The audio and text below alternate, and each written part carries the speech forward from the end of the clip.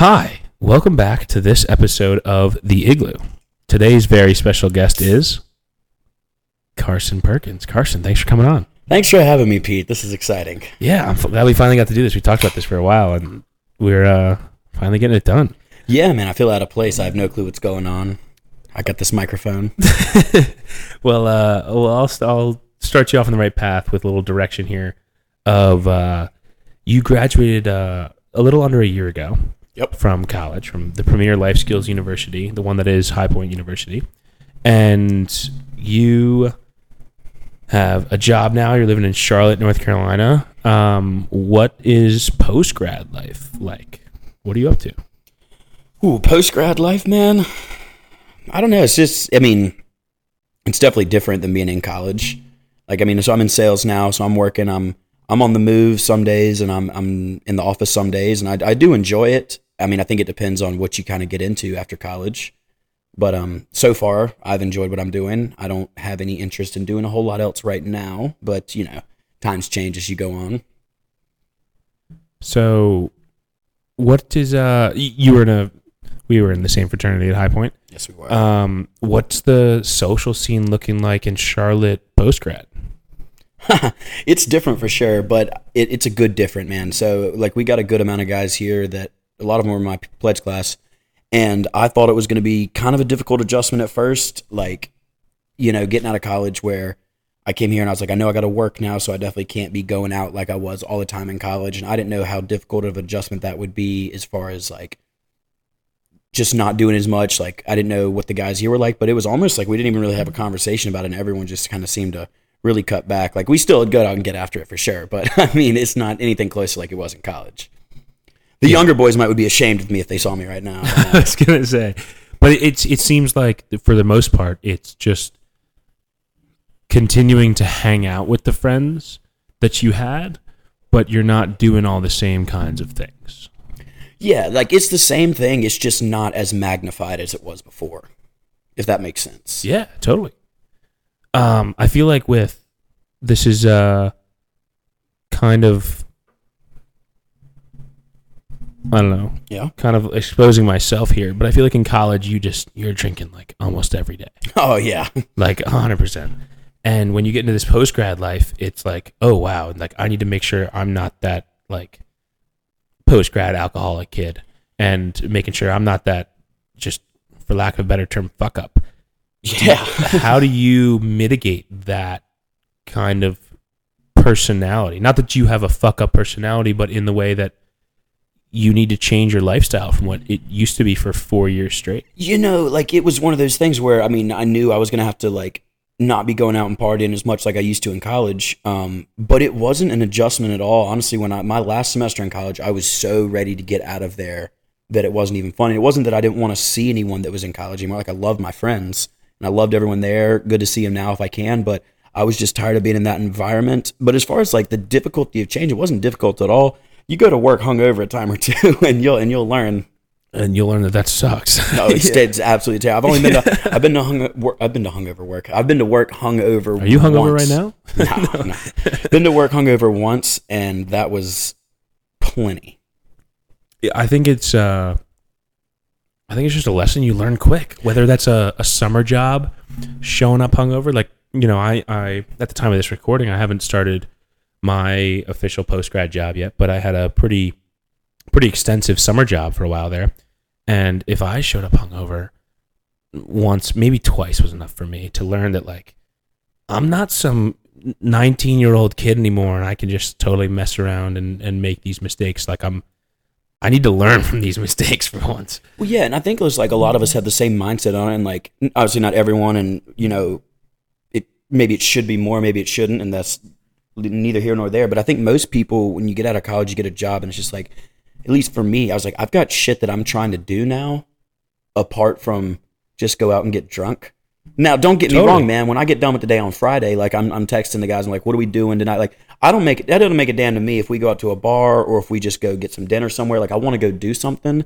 But during the week, man, I get home from work, I make some dinner, maybe do some laundry, think about how much I don't want to go into work tomorrow, and then go to bed. Yeah, and I feel like that is such a for your average 40, 50, 60-year-old adult / parent of a child who's in college, graduating from college in the near future, that conversation of like, listen, buddy, this is going to be a rude awakening because your life is going to change. I feel like that conversation doesn't happen because those parents and those adults are so far removed from that time. They don't, some remember, but some don't. I mean, I feel like everyone remembers, but I mean, like, even for me, man, like, I almost feel bad about like when, like, that 5th year in college, or that one extra semester. Let's not say the whole 5th year. It was just one extra semester, 3 months. But even then, like, I'm like, some of these younger guys, like our freshmen, when they came in, they got done pledging, and they're excited, they're in, they want to hang out with us, and I love that, and I loved having them over and everything. But I was like, part of me is almost like looking down on them, like, these fucking idiots, always doing the stupid shit, acting like I didn't do everything that they did and worse when I was their age. You were them times 9, but you're now growing and maturing and doing all of that adulting. We're talking about your last semester of college. We're making baby steps. Yeah, and you were looking at these kids like, damn, these kids are so dumb because it's Tuesday afternoon and they're texting me if I want to go get drinks. You're like, no, it's Tuesday afternoon. I don't want to get drinks. But freshman, sophomore, and honestly even junior year, I feel like that is normal of like, yo, dude, they wouldn't even have to text me. I would have been the one texting. Yeah. Because it's just normal of like that kind of environment where it's the constant drinking and not in a bad way. No one's like ending up like sleeping on the floor, the bathroom floor, or anything. None of it's dangerous. It was just such a drinking culture that has now, for me at least, graduating this past spring, it was such an adjustment for like second semester, senior year, drink, and summer rolls around and I'm doing my like normal summer in between years of college, like, yo, let's go party, let's go drink, let's go on somebody's boat, let's go to some beach, let's do whatever. And it turns into, no, get your life together. Don't do any of the things that you used to do. And I feel like you're not warned enough about that stuff. Yeah, and man, I think it's like also like a happy medium of it too, because it's like, just because you're out of college now doesn't mean you shouldn't have fun and go doing anything. And I don't think anyone necessarily thinks that, but I think a lot of people, myself included, almost put like too much. I think I put too much pressure on myself, like right out of school, like of trying not to do like anything like that. I'm like, wow, this sucks because I live alone, I work alone most days because I'm out on the road. And then I get home and it's like, well, I probably shouldn't go do anything. And it's like, I don't think that's the case at all. I just think it's, it'd be to some degree responsible about what you're doing. Absolutely. And I think that's life, though. I think that's like getting to that, even though we're 22, 23, getting to that adult stage of life where not that we know it all, but that we know that everything is in moderation and finding the fun in your day to day. Whether you love cooking, and you were talking earlier, like, oh, I come home and I cook dinner and I maybe do laundry and I probably go to bed. If you love cooking, that's great. You should find something that you love to do, whether it's every day, every other day, every week, something that you can do that you enjoy. That's not just getting absolutely yammed with the boys. Because for 4 years there, that's the fun stuff to do. Yeah, that's all not you did. Not to sound horrible and totally degenerate, but like for the most part, like that's a lot of it. It's just like, let's go. That's all we did. Let's go get drunk and then find something fun. Yeah, we'll get hammered and then we'll move it on. And then we'll figure it out. Yeah. And now it's like, let's go figure it out, and maybe there's a drink or two involved after we get there. Yeah, and I mean, it all depends. I have a funny story. I've got a good friend from high school. Him and I were super close. I was just close with the whole family. And his little brother is a senior in high school now, and he's applying to college. And he was looking at High Point and a couple other schools, and he was asking me about it. And his parents are super, super strict. I would never tell him I told him this. But I was like, he was like, what do you like recommend? Like, my parents are worried about me going into freshman year. I think he's like been kind of a wild child the last 2 years of high school. And I was like, dude, just go fucking do your thing. Like, go there, figure out what it is you like to do, push the limits. Like, and if you're going to push the limits, like, go ahead and do it early on, in my opinion. Like, do it freshman year where it doesn't really matter. Figure out kind of how you operate and figure out yourself. But yeah, by all means, go push the fucking limits, because you're going to do it at some point one way or another. So you might as well, if you're going to fuck up, go ahead and get that shit done before it really, really matters. So that way when you're like, senior year of college, you could be like, wow, I was an idiot. Like, remember when I took that axe and chopped that tree down on campus? Like, I shouldn't have done that. Are we going to cut that out? I didn't know we were going to share that story. I mean, I was a senior then, but we're not going to talk about it. Yeah, Carson chopped the tree down on campus. Don't tell Nito. Holy mackerel. All right. Well, since it's all out on the table, I think I learned two very important things freshman year.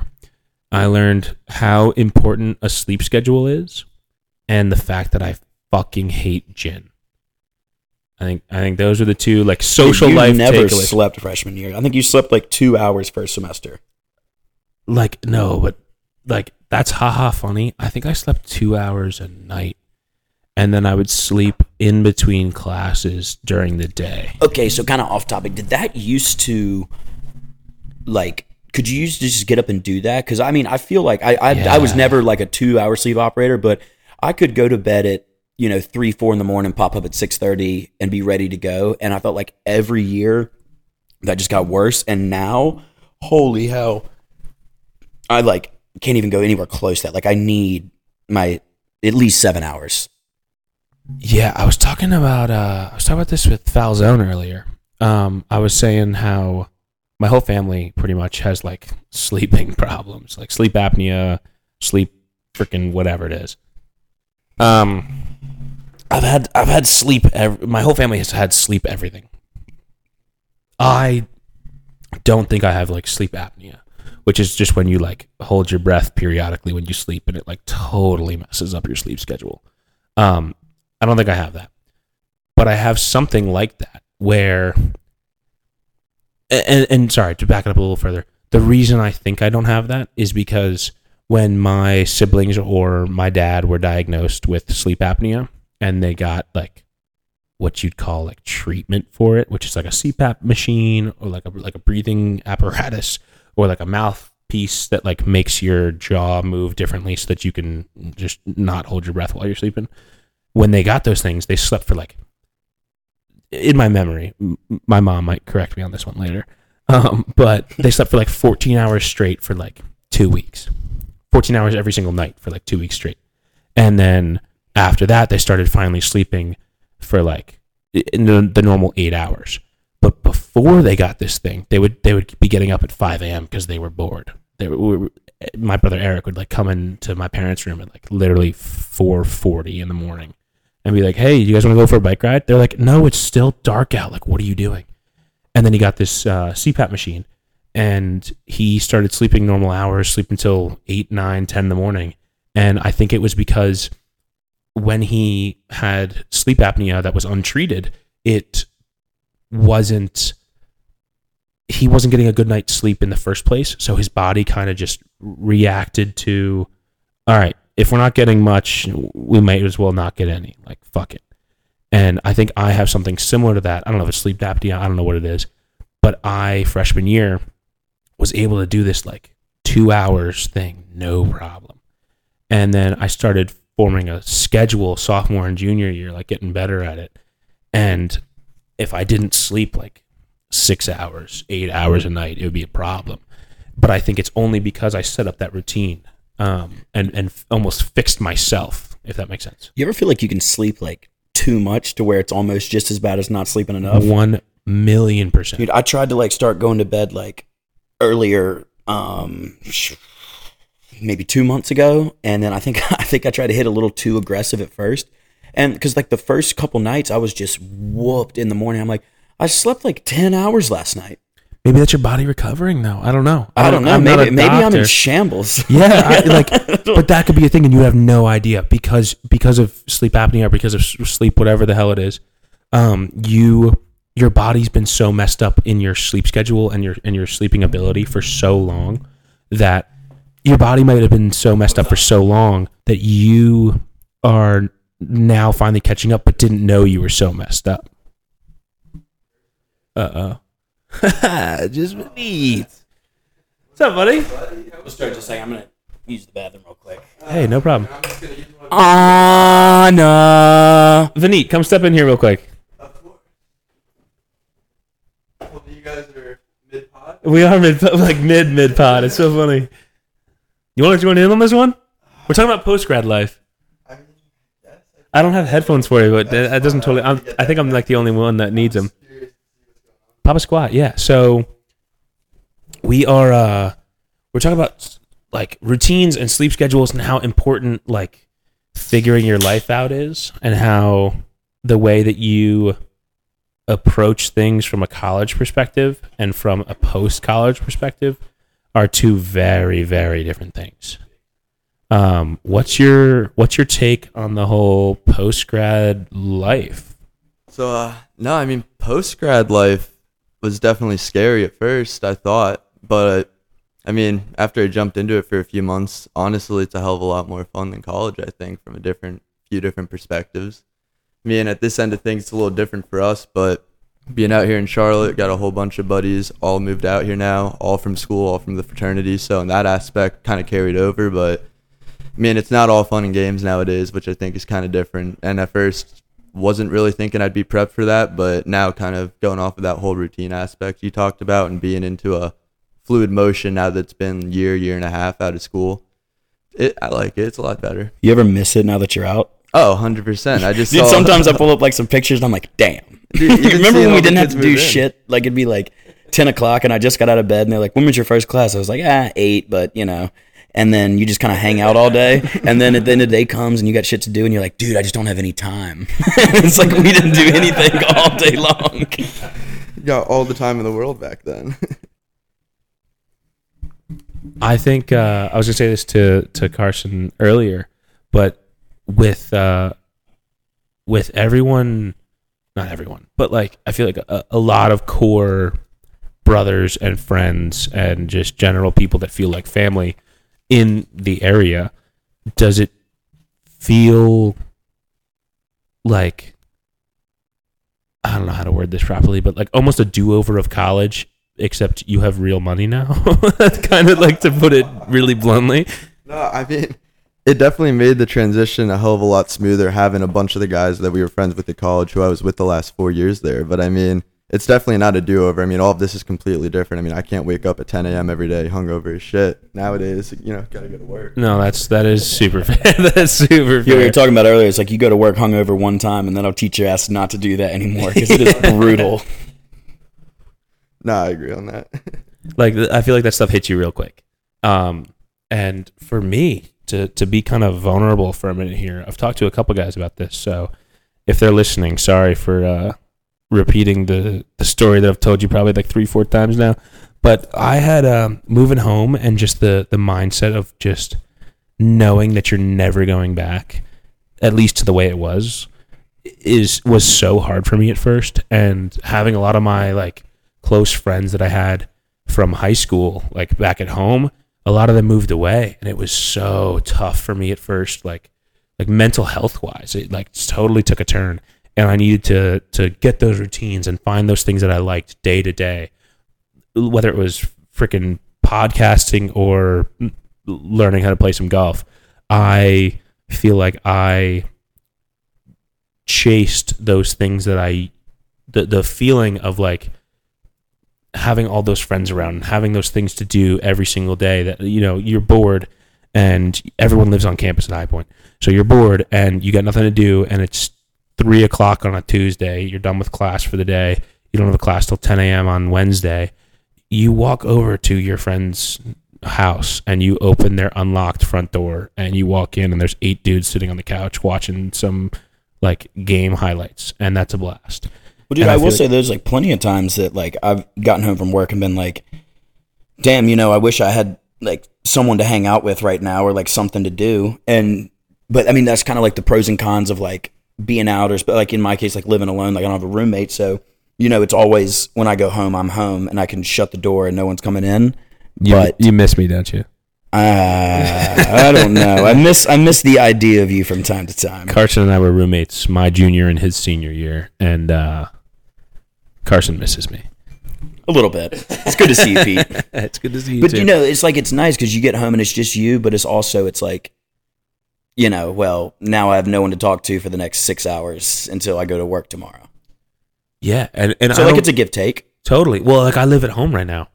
And my girlfriend lives an hour and a half away. So I'm very blessed to have that aspect, those two aspects of things. And I do have friends at home, and I love them, and they're very supportive, and they're great friends. But I feel like the adjustment from being in a fraternity with 90 guys that all live within like max 300 yards of your bed it's hard to go from that to having 2, 3, 4 friends in your hometown plus 2 brothers and a sister. And like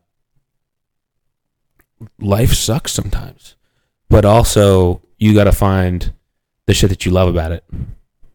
Going off the going home thing or living at home thing, I will say that's one thing that has actually hit different for me since I graduated, which is the funniest thing ever because I didn't live at home throughout college. And, you know, I went home. I mean, I was close. Like you were 54 minutes exactly. Yeah, I was close by, so I could go home whenever. But it was nice to go home when I went. But now, and it's probably about the same amount of time, like year to year, that I go home.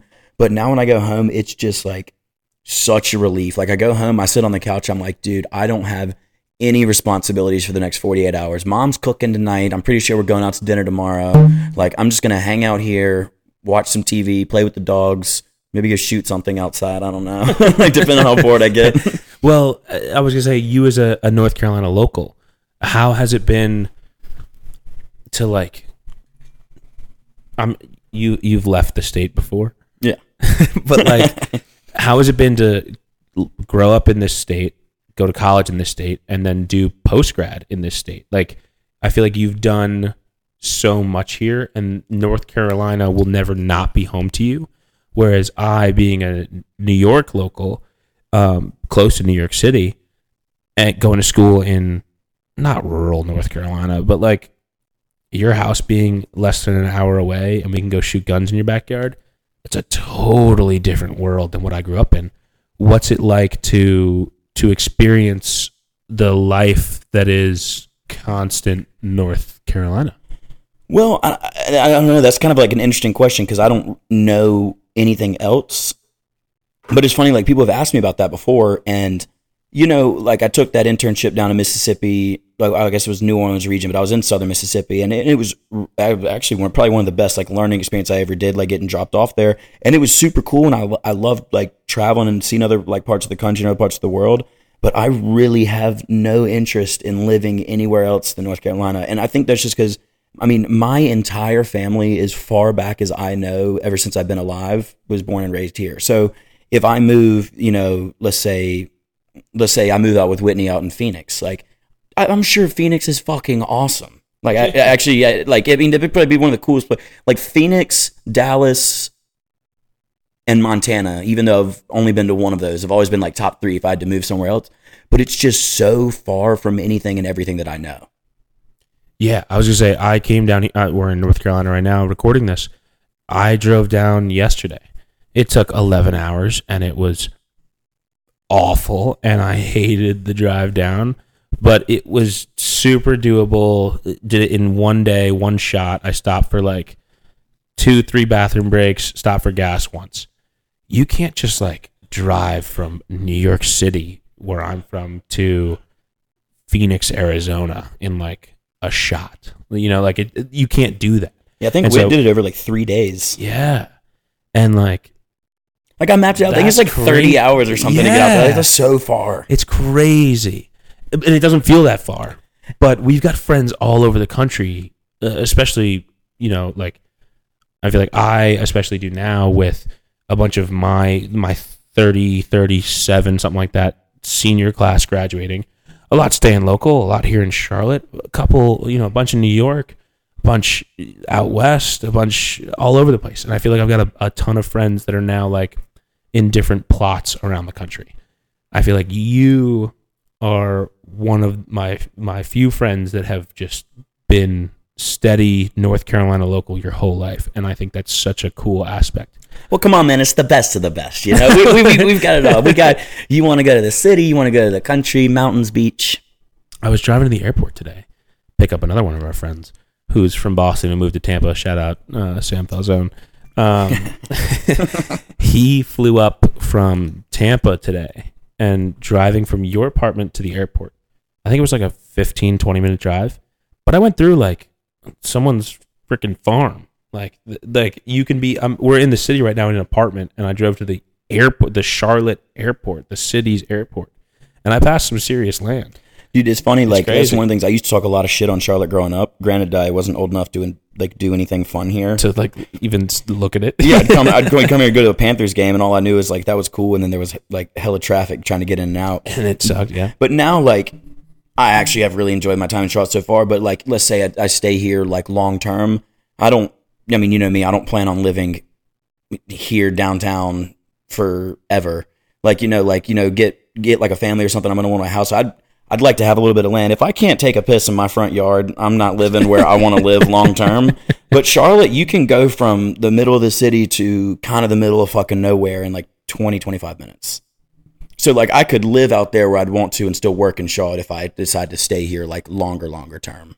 Totally. And I think a lot of New York is slept on about those things.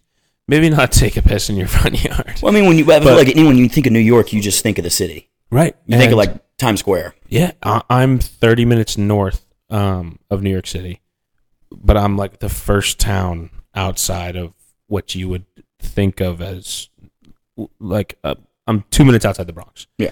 And so I'm really close to what's technically New York City, but when you think of New York City, you think of Times Square. Yeah, I think of Manhattan. You think of Manhattan. Yeah. And I'm just 30 minutes north of Grand Central.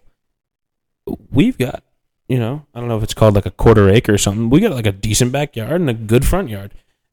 That is not an aspect that people think of when they think of New York. Well, didn't Gibby live like out there? Gibby is from he's like damn near like Canada or something. He's Rochester, yeah. And he's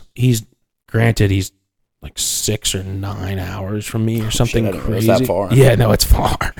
But he's in the boonies. Like, I have never been to his house personally, but like, I'm sure his neighbors at least, or some family friend of his, has like at least 50 acres of land, just because you can up there.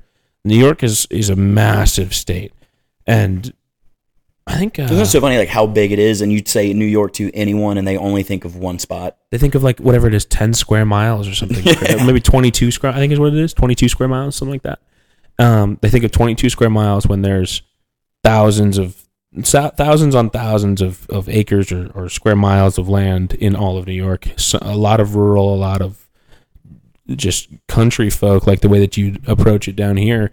There's the same up north, but you don't think about it like that. And I think that's you don't. It's like, and that's something I didn't even realize, because when I don't think, like, obviously it's not everywhere you go in any state, and like the southern, like southeast would be like, there's going to be big cities in all of them. And then you think of like, or at least I do, I think of like up north, especially like New England area. And I think like Boston, New York, and I know like New York and Philly aren't like New England, but like that's up north to me when I think about it, and like Jersey and all that. Totally. And I just think like, so that's all I think. I was like, big city, there's people fucking everywhere. There's too many people all the time. Can't drive anywhere. But shit, you go, 30 minutes or more outside of most of those cities, and you probably get to the middle. I wanted to go see like Heggy up in PA one time, and like I didn't see a house for like an hour and a half at one point. It's the sticks. I think of Georgia. Go Dogs, by the way. Oh, I had bad experiences in Georgia, man. You've had some great experiences in Georgia. No, yeah, that ended horribly. That's more so of how it happened. But when you think of Georgia, you think of some good old-fashioned rednecks that have a ton of fun and love football. #Go Dogs. When you think of Atlanta, you think of like the third biggest metropolis. Like you have someone that says, "Oh, let's go to Georgia." Someone like you, Carson, would be like, "Fuck yeah, let's go to Georgia." I'm pumped. But they're the same. It's a city within the state. Like, yeah. And don't get me wrong, there's some really cool parts of Atlanta. No, totally. there's also some really not cool parts of it. Yeah, it's what you think of it. And the same thing goes for New York City. There's some wonderful, beautiful parts of New York City. There's some wonderful, beautiful parts of upstate New York. And there's some shitty parts of both. Yeah. But it's all about your perspective of it. And when a Southerner thinks of either the Northeast or more specifically like New York, it's just the 22 square miles that is Manhattan. There's definitely a stigma. For sure. And honestly, I kind of like it. But I feel like is it not like the same way, like looking back, like is there like a stigma of like, and granted, you know, it all like maybe certain states, like I feel like when you get like deep South, like Mississippi probably doesn't get as much hate as they should. Bama gets a bad rap. But like, is it like a stigma on like the southern area, or is it a stigma? Is it just kind of like, oh, we all know about Alabama? I think I'm almost the wrong person to ask, only because going to school here and having you as a friend and a bunch of other great Southerners as friends, I never thought about the South in a bad way when I was here, like specifics, like, oh, don't go to Alabama because X, Y, and Z. It was never that conversation never happened. But in high school, it was never specific states that were bad. It was just those goddamn dirty rednecks down south. And the phrase was down south, and that was a negative like connotation, I feel like. Yeah. That's what we just call them the Yankees. Yeah. But there was the Yankees, and then there was damn Yankees, and the Yankees is just anyone from like a northern state, and the damn Yankees are the ones that moved and stayed. I think it's just all.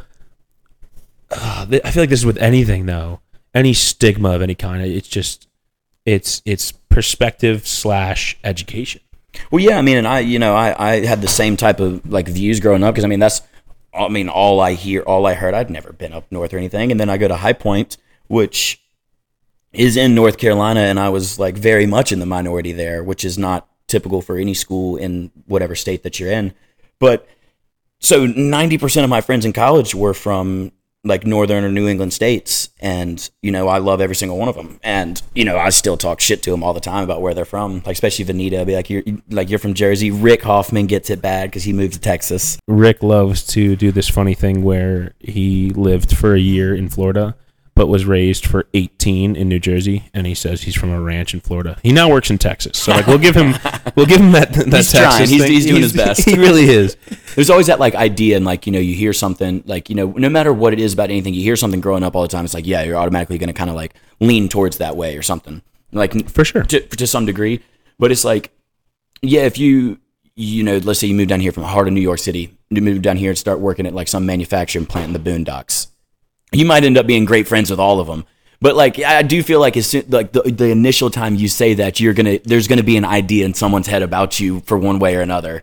Well, it's like, and then you're gonna have to, and then it's just like time after that. It's like, no, Pete's actually a cool guy. He's not like, remember when we were at the concert and Matt Cox, and he was like, I was about to bring that up. you tell the story. Yeah, you tell about it. So Carson and I are at this. Who was it? Riley Green and Dierks Bentley, Riley Green, and concert for Carson's birthday. And Carson had his brother's girlfriend, and his brother's was high school, childhood best friend, fraternity brother, Matt Cox. Shout out Matt Cox. You got to send him this episode. He a bunch of good old North Carolinians, and at the we do introductions in the beginning of the concert at the tailgate, whatever. We tailgated for like 3 hours or so, and we're all hanging out, getting drunk. It's been a great time so far. And at the end of the concert, I think I left early, or I left like I think I left before the very end. And I'm saying goodbye to Matt Cox. I was like, Matt, so good to meet you. Like, you have a great rest of your night. I hope I see you soon. Shakes my hand, goes, correct me if I mess this one up, but he goes like, Peter, you are like a great person for a New Yorker or something like that. He's like, I know you're from New York and all, but you're the man. Yeah. And then Cox, like, shit, Cox hates everybody, but Cox has even like told me from time and time before, like, he's like, man, I know you go to High Point. He's like, and you're really cool, and all your friends you brought around was cool, but like, I've always thought that I would just like hate just about anyone that went to High Point. Well, that's the stigma. Well, granted, honestly, if people say they hate people from High Point, I'm like, I mean, shit, yeah, I understand. Hell, I do too. I'm gonna take a shot for every single time I say stigma on this podcast. But I would be on the floor. I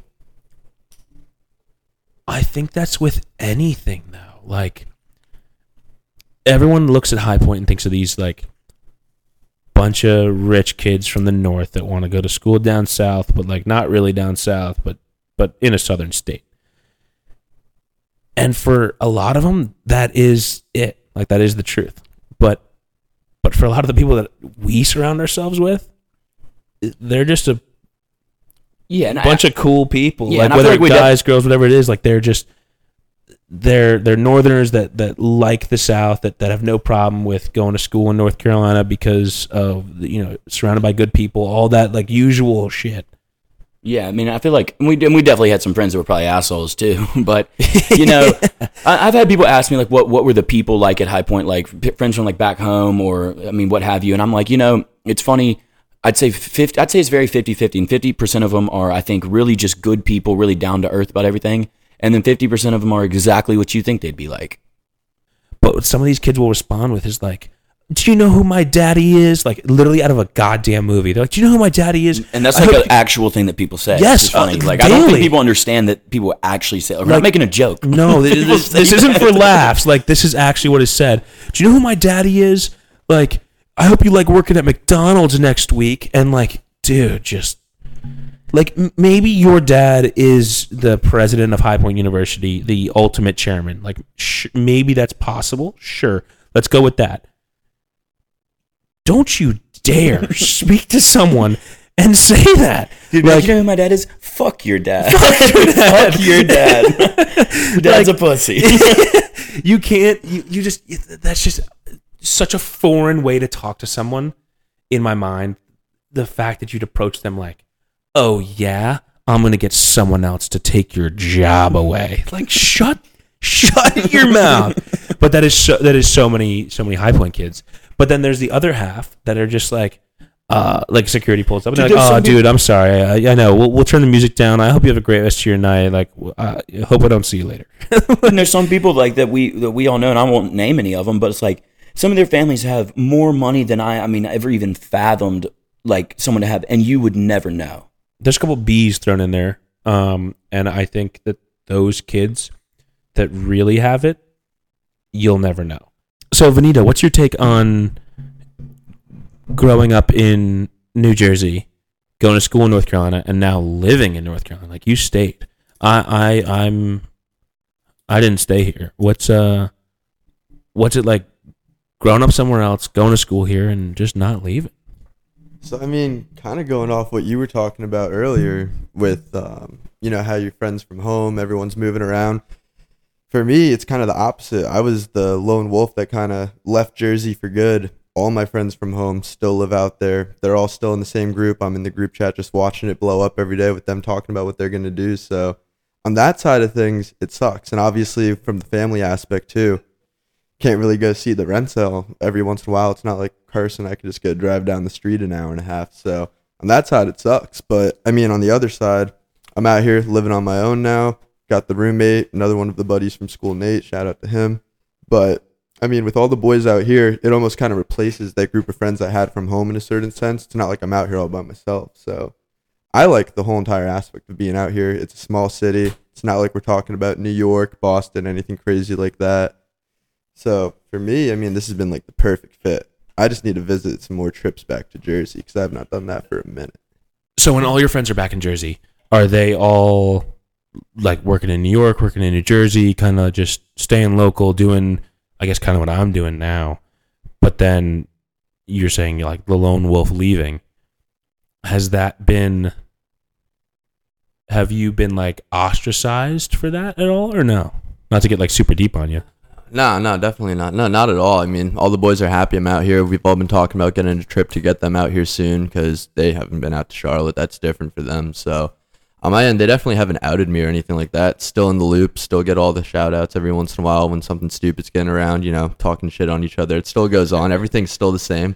So, I mean, still get the occasional FaceTimes in with everyone, all of that fun stuff. But, I mean, definitely not outed. Still feel close with all the boys. They're still all the day one guys. I mean, besides me, we've got one of the buddies that moved to New York, but I mean, he's still taking those weekend trips down to Jersey to hang out with them, or they're all going to the city. So for them, that's an easy little trip. Here, obviously, 9-10 hours, like you were saying, a little different. 11. It was horrible. But no, I think that's great. With like, I feel like with the way that I have approached it, I feel like, you know, you left all your hometown boys going back home permanently after school. It feels for me like I've left all my day ones, all my what you'd call hometown boys. Like I have 90 best friends at school, like being in a fraternity that I love, surrounded by guys that I love. That I feel like was the hardest part, not the act of leaving, because like I left every summer for the past 3 summers. It was totally past 3 years. It was totally no big deal. But so it wasn't like the direct action. It was the thought or the knowledge that I'm just never going back and never going back to the way it was. The way I kind of always look at that, and like I said, love being in Charlotte, but a big thing that's always kind of stuck with me too is it's not really about where you're at, it's who you're with. That's the big one. I mean, all the boys, we could have been at High Point all 4 years like we were, having a blast. Hell, we could have been down in Florida. We could have been in a fucking shed in a field. Either way, we were all going to be drinking and having a good time with each other. So at the end of the day, I think that was the biggest thing. I could not agree more. Like, if I had all of you guys in and around New York, my life would not change. It would be the same shit day to day, in a good way. Like I would have loved it because I'm dealing with what I'm used to with the people that I love, and that's awesome. Jealous is not the right word, but we're going to use it. I'm super jealous of what you guys have down here in Charlotte because it's just the way I see it as like the outsider. I see it as like a High Point 2.0 in a good way. And I'm jealous, and I love that. Yeah, I think that was like a cool thing about it was like we kind of just got fortunate and luck of the draw of it was like 7 of our initial friend group from freshman year like that, or like early stage in freshman year, all just ended up getting jobs in Charlotte. So I mean, I don't think anyone really planned it. Like I mean, you know, right, I think people start looking for jobs in Charlotte because it's close to like, you know, where they went to college, so it's cool. It's easy but to like we apply kind of just got lucky. location. There's a lot of us that moved here that just it was just luck of the draw. I put these cities in, applied for this job, got Charlotte. I mean, that's how Venito and I got here. Really? Is that how I it mean? went? Yeah, I mean, so because we could be different like locations, and I was like, well, I'd like to be in Charlotte as close to home. I did Charlotte, Raleigh, Knoxville, and the job came up in Charlotte, and I was like, well, just so happened to be that that's where most of my friends live. Lucky so dog. I kind of got lucky with that. Totally.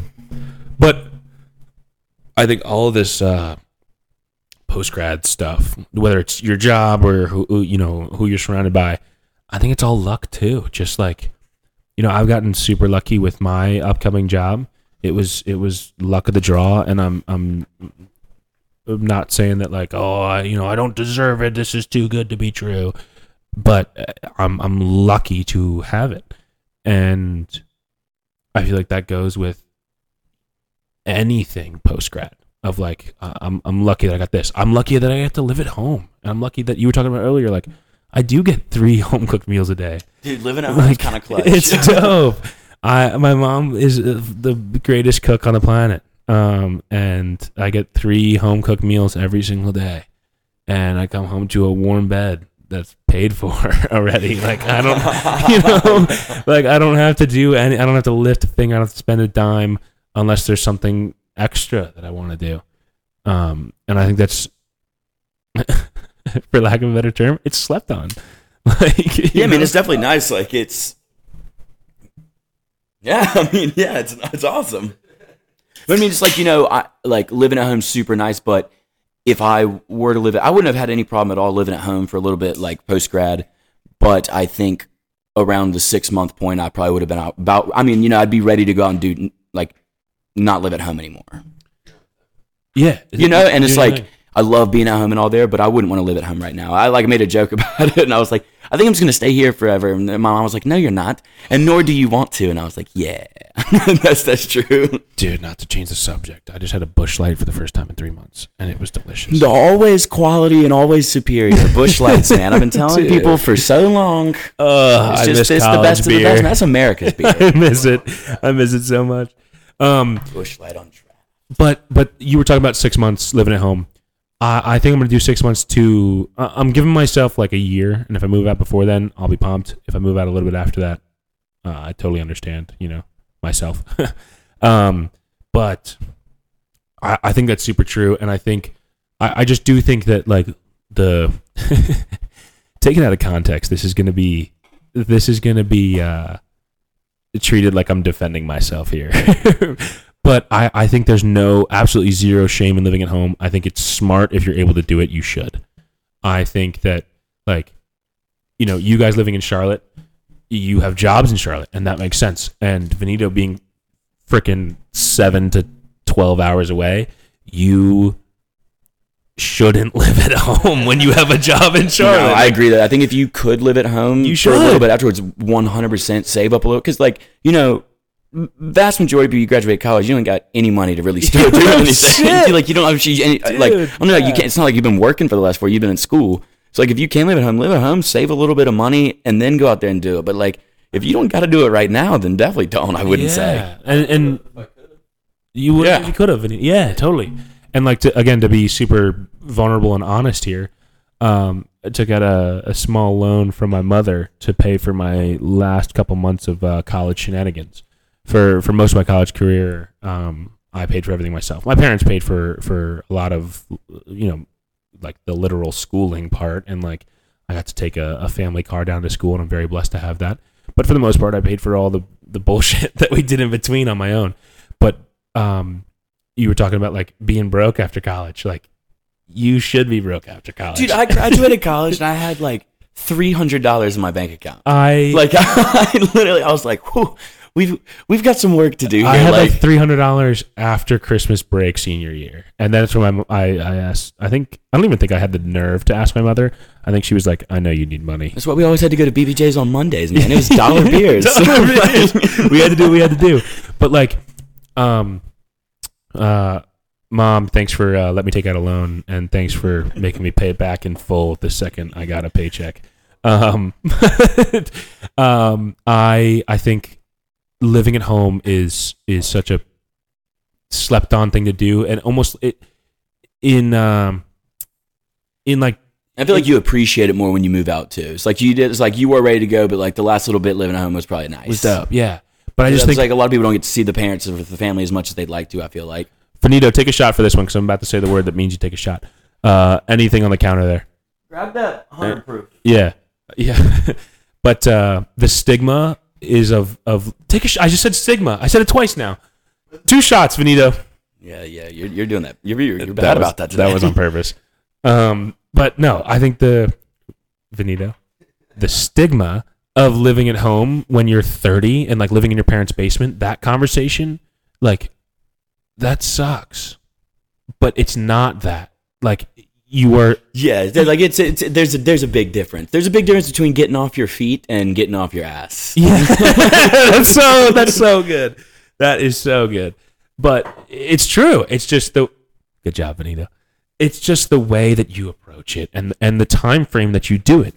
I'm living at home now to go get a job in an apartment or a house or whatever my next step is. Probably a shoebox apartment in New York City that costs $5,000 a month. Yeah.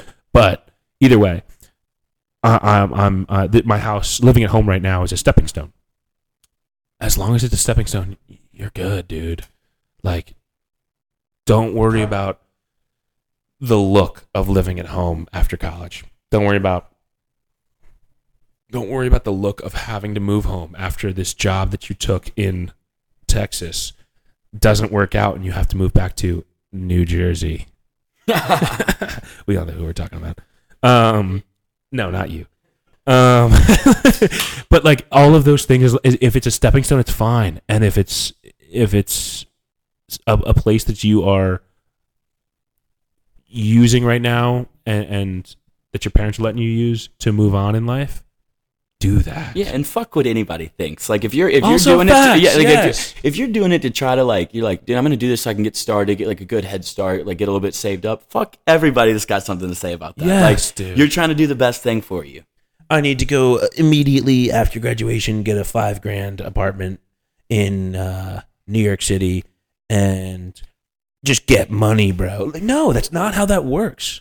It's like save 3 months of rent, you save like $6,000. Like, it's fucking ridiculous. And $6,000 goes a long way, whether it's for rent or for groceries or for your day-to-day shenanigans. Like, people think that the rent doesn't add up. Dude, rent adds up. Dude, I got mad at my parents like a month ago. I got in a fight with my mom. And I started looking at apartments like out of spite. It was horrible. I started looking at apartments out of spite. I sent her like 2 of them. You packed up a bag and put it on a stick over your shoulders. I'm moving out. That's kind of what I did. I did research on like apartments in the area out of spite and showed her a couple of them.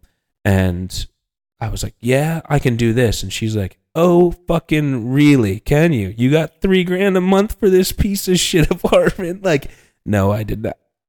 And it wasn't a reality check because I knew I wasn't moving out. But it's that aspect of, no, dude, use this to get off your feet or get on your feet. What's the phrase? I don't know if it's get. I said get off your feet earlier. I don't know if that's what it is, but like get your feet off the ground. Maybe. Yeah, just get your feet off the ground. Yeah, just get up and start walking. I guess we're gonna start that phrase. But it's like when the mama bird kicks them out of the nest. You gotta push them out until they start flying. Fly or you're gonna die. No, but see, that's fly or you're gonna die is go move to New York City and figure it out. That's fly or you're gonna die. This is no, honey, you can literally stay in the literal nest as long as you need to and get your life figured out. And hopefully you do that within a year, 2 years, 3 years. I had a friend in high school. I don't know if he listens to this or not, but a friend in high school whose older sister was 27 or something like that, 28 when we were in high school. And she lived at home, and we're real close to New York City. And it made sense for her to live at home, and she paid for groceries or something like that. I don't know what the exact deal was, but she was like, no, like, fuck living in New York City. Fuck paying $3,000 a month for a literal closet that has a bed in it. I'm going to live at home, and I'm going to take the train into work every day, and I'm going to have a blast. I'm going to save a ton of money, and maybe I'll buy a house one day. I don't know if the buying a house was her plan exactly, but like that was so smart of her. And in the moment, we were like, you're 27 living at home. Loser. But like now being in like relatively that position, she's a smart girl. Who cares? So I kind of want to change it up a little bit, Carson, to, actually, Venito, you too. To what you two do on a day-to-day basis. What do you two do for a living? Dude, man, it's about to start getting real boring.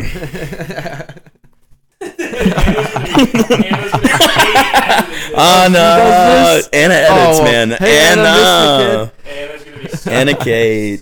All right, so I mean, I'll just go over the surface level because otherwise getting into all the details sounds boring on it. But I mean, I just sell lasers and shit like that to manufacturing plants. You know, some of the big guys like, actually, I don't even know if we can really name any of them or not. I don't know if we can, so let's NDA, just not. Yeah, no, I don't want to get in trouble. But yeah, we go around to like, it's almost like factory automation equipment. So we'll go in there and say like, hey, this is what we've got. Him and I sell different things and say, we think this could benefit you guys. Like, do y'all want to take a look at it and pray to God that they say yes and buy it? Yeah.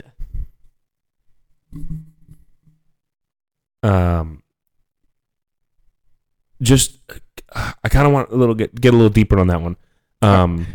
Not the sales aspect because we'll get there in a minute, but what you're selling exactly. So I sell what is called a inkjet printer, and basically what that means is the same, almost like it's the same piece of technology as an actual printer. It's just on a much larger scale or a much more industrial scale. So basically, it is what puts the expiration date onto milk at the grocery store. So you put them in factory lines, and the products come by, and it just shoots that on there. You can use them for a bunch of different types of things, but that's the most common one that people would understand.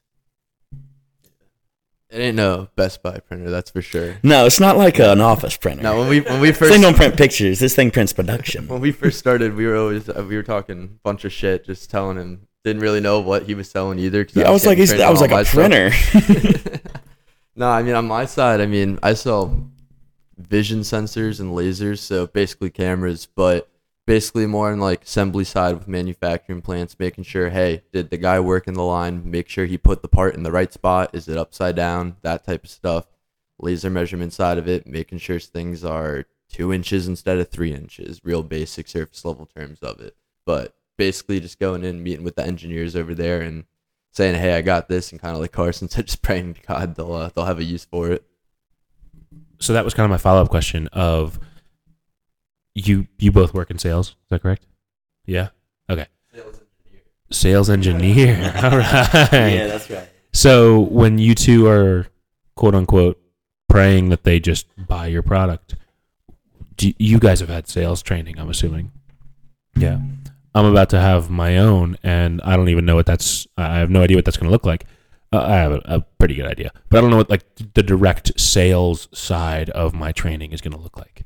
Did you guys have anything that was like, here's how you introduce our product properly, and here's how you talk to people correctly? And did you guys have anything even remotely like that? I mean, like, yes and no. So, like, you work on, like, our sales, like, during training. But from my experience, at least, is, like, everyone's got their own way about going about anything. So if you got 3 people that are just natural-born salesmen, they're going to have 3 separate ways of going about it. Now, I feel like there's theories or something of, like, this is wording a question and with this way or this intent.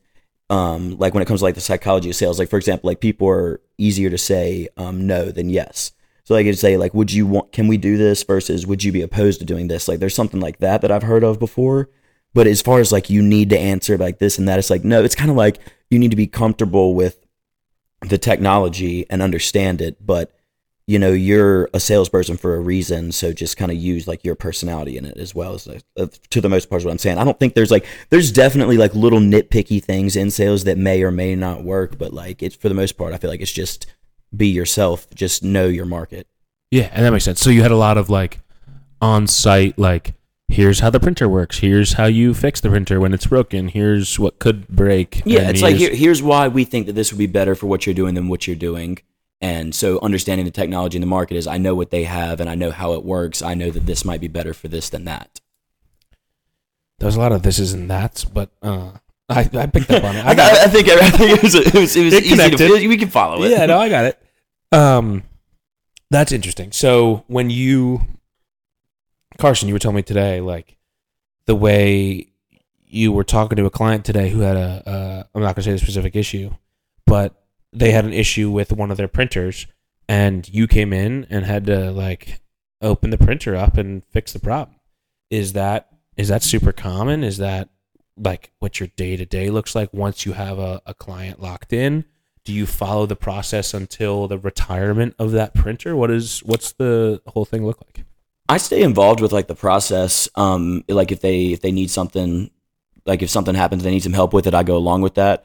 But I mean, as far as like a day to day, I mean, it's different every day. Cause some days, I'm in the office, some days I'm just going on sales calls. Sometimes I'm going to visit old customers, and there's never really 2 days that go the same in a manufacturing plant. There's kind of just stuff going all over the place. And do you guys like that? That's the best part? Yeah, that's 100% the best part. I mean, that's why I like the job so much. I'm not set in an office 9 to 5 all day, every day, doing the same exact thing over and over. I mean, the big thing for me is kind of like what Carson just said. It's not the same thing in a manufacturing plant every day. Hell, I've walked into meetings and they've had to cancel just because, hey, a line went down. We can't meet right now. We got to fix something. Or, hey, all of a sudden this big issue happened. And I've had a couple instances where I'm like, oh, what went wrong? Hey, I actually have something that we can fix that with. And bam, you get a quick sale right there. But point being, every day it's completely different. You meet with a new guy. They've got a new problem.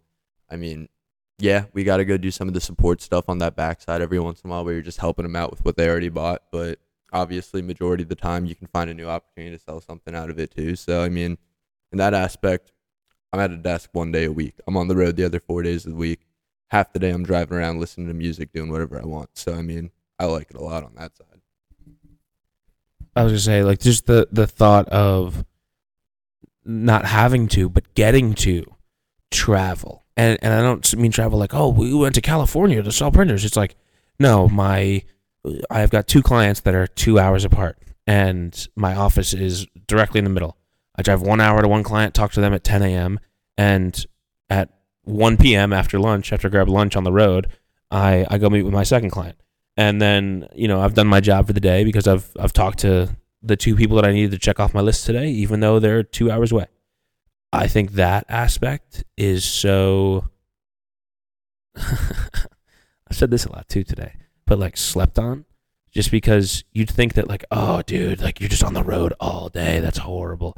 No, you get time to yourself to do the job that you love to do. No, 100%. I mean, I think on that side of it too, just the fact that I can kind of just make my own schedule. So on that side of things too, hey, maybe I ended up not wanting to book 4 days of just straight meetings on the road. I'm doing good with the number side of it.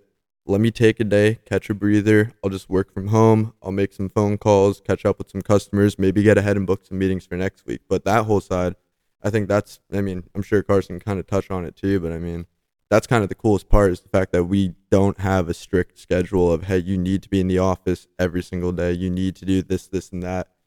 You got to hit your numbers. You got to do your thing. No one's going to be breathing down your throat, and you're in the office just every Monday. So besides that, you can kind of do whatever you want as long as you just do the job.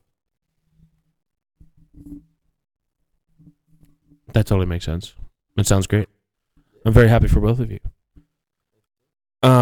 So I guess to kind of end this one off here, a question that I ask every time.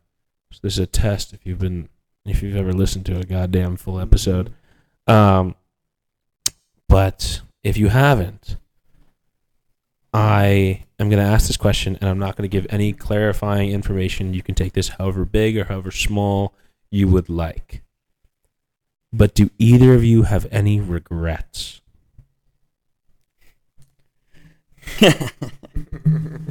Dude, I could write a New York Times bestseller on regrets.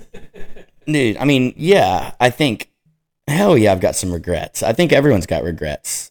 I mean, but like, I feel like the way I look at it is like, there's that old saying of like, you want to end your life and look back and have no regrets. And I don't know if that's actually possible. I mean, I think there's plenty of, I wouldn't go back and change anything. Let's put it that way. I'd like to look back and not go back and change anything. There's plenty of things I regret doing and there's plenty of things I regret not doing, but it's one of those things, everything that you do and don't do makes you who you are today. So I wouldn't go back and change anything. I've had a lot of good experiences. I've had a lot of bad experiences. And I think that's molded me into who I am today. I feel like I'm in a good spot for where I am right now. So hell yes, I've got some regrets, but in a bittersweet moment, I was kind of thankful for them. That's kind of how I would put it. I mean, don't want to steal too much of it, but on the basis side of everyone's got regrets, I mean, 100%. If you say you don't, you're fucking lying. Let's be honest. But at the same time, I mean, kind of like Carson said, I wouldn't really want to go back and change anything. It's not like there's one big thing where I really screwed this up in my life. I wish I could go back and stop this or change this, that one moment. Nothing really sticks out like that. But, I mean, to me, at the end of the day, all the little screw-ups, all the little whatever it might have been, that's kind of what molded you into the quote-unquote person you are today on that side of it. So, I mean, the way I look at it, I'm happy with all the little fuck-ups because you learn from them. That's the whole point of living. No one's fucking perfect. So, on that side of it, go by, kind of keep going through the motions, keep doing what you can do. You got that one little goal you want to go reach, keep trying to reach it up, climb up the step ladder. You're going to make mistakes along the way. That's the whole point of living. If it was easy, everyone would do it. Dude, holy shit. That was crazy. I'll give you that one. Fuck. All right. Well, gentlemen, thank you so much for coming on and Venito, surprise guest. Yeah, man, we're going to appreciate you include you in having the us. credits here. Yeah, it's been a blast.